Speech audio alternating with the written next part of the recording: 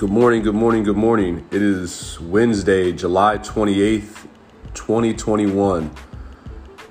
Can't believe we're almost in August. Literally, 4 months left? 4 months and a couple days left in the year.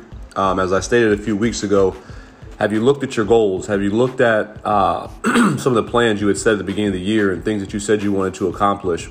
And if so, how close are you to accomplishing them? If not, I know it's late, but why not pull that list back out and see how close you can get to some of those things that you felt were important at the beginning of the year? And even if you pull that list out and you look at it and say, you know what, this stuff isn't as important to me as I thought it was, create a new list. You don't have to wait for January 1st to say, okay, I'm going to get in better shape. You don't have to wait for January 1st to say, hey, I'm going to start saving more money, or I'm going to invest more money, or I'm going to be more intentional about the relationships I'm in. I'm going to be more intentional about my faith and how often I'm in service. Like, you don't have to wait to the beginning of the year for that. Look at your list. If it's still relevant to you, awesome. Attack it. If it's not, create a new one and get started today. You'll have a 4-month head start on whoever starts in January. You don't have to wait. But my topic today isn't really around goal setting. I guess it could be. You can relate it to it. But my topic today is more around your critics and the controversy. I think as you start to progress in life, or you start to chase things and excel in certain areas, you're definitely going to have critics. You're definitely going to face some controversy. A lot of times, I shouldn't say a lot of times, I've noticed that many times when you have critics, the critics are typically people with no credentials. And outside of having no credentials, they may not be credentialed in what you're going for or what you're doing. It may be someone that's credentialed in something completely different, or someone that's successful in something wildly different than what you're focused on. You can't let their opinions dictate how much effort or how well you're doing in the direction that you're going. Excuse me. Let me give you an example. Hypothetically, if you are working in a business, or say you're starting a business and your business is, let's just say, speaking. You want to be a public speaker. And you have individuals that are basically telling you that's not going to work. There's too many people. The market's saturated. There's too many personal coaches. There's too many public speakers. There's too many motivational speakers.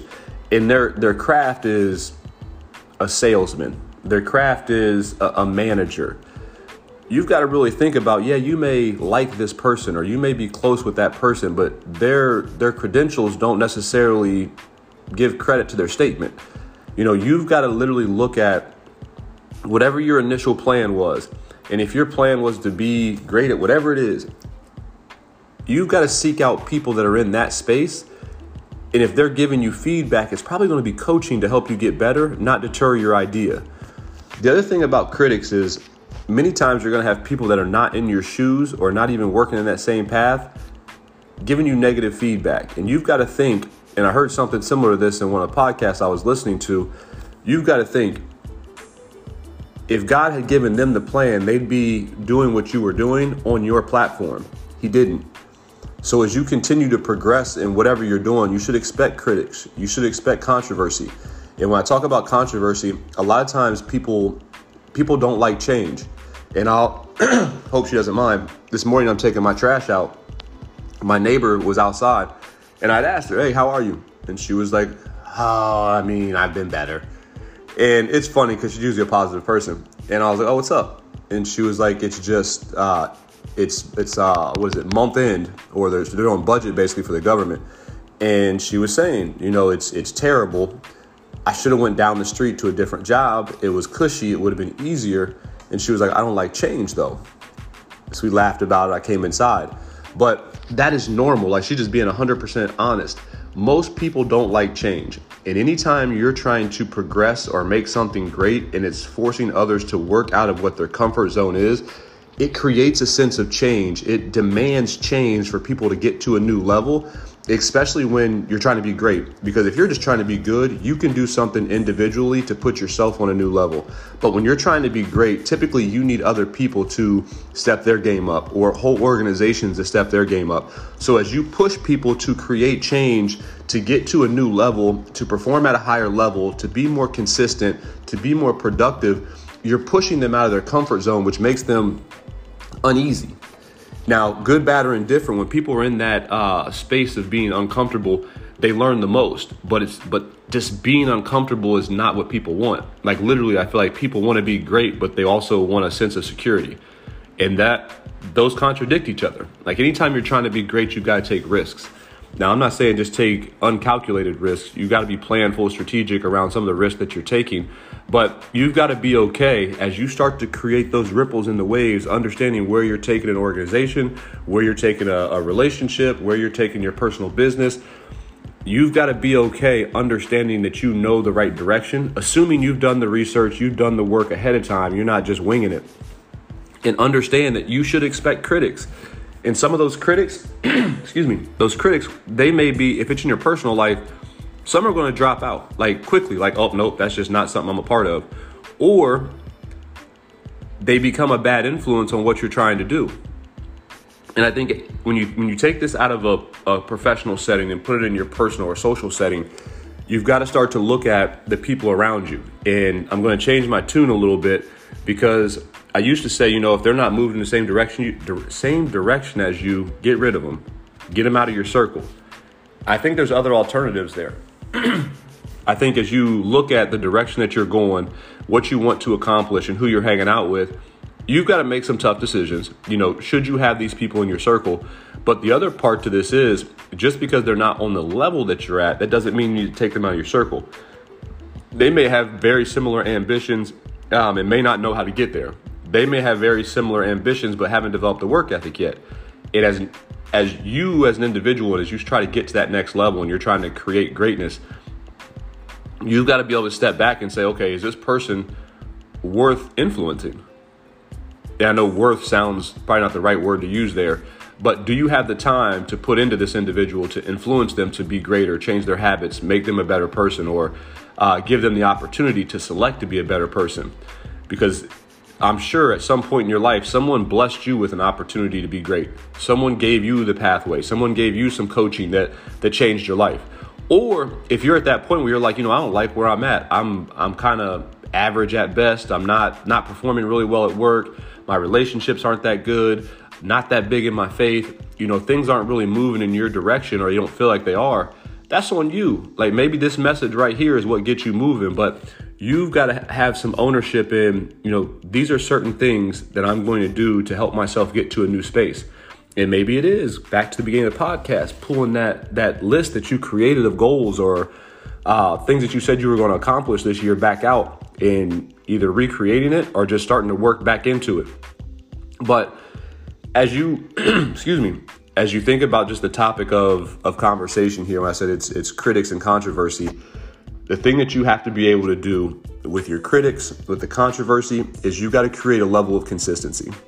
And when I say a level of consistency, it's best. And I'm telling you, I tend to feel as though my life is moving in the right direction when I'm very intentional around my entire schedule.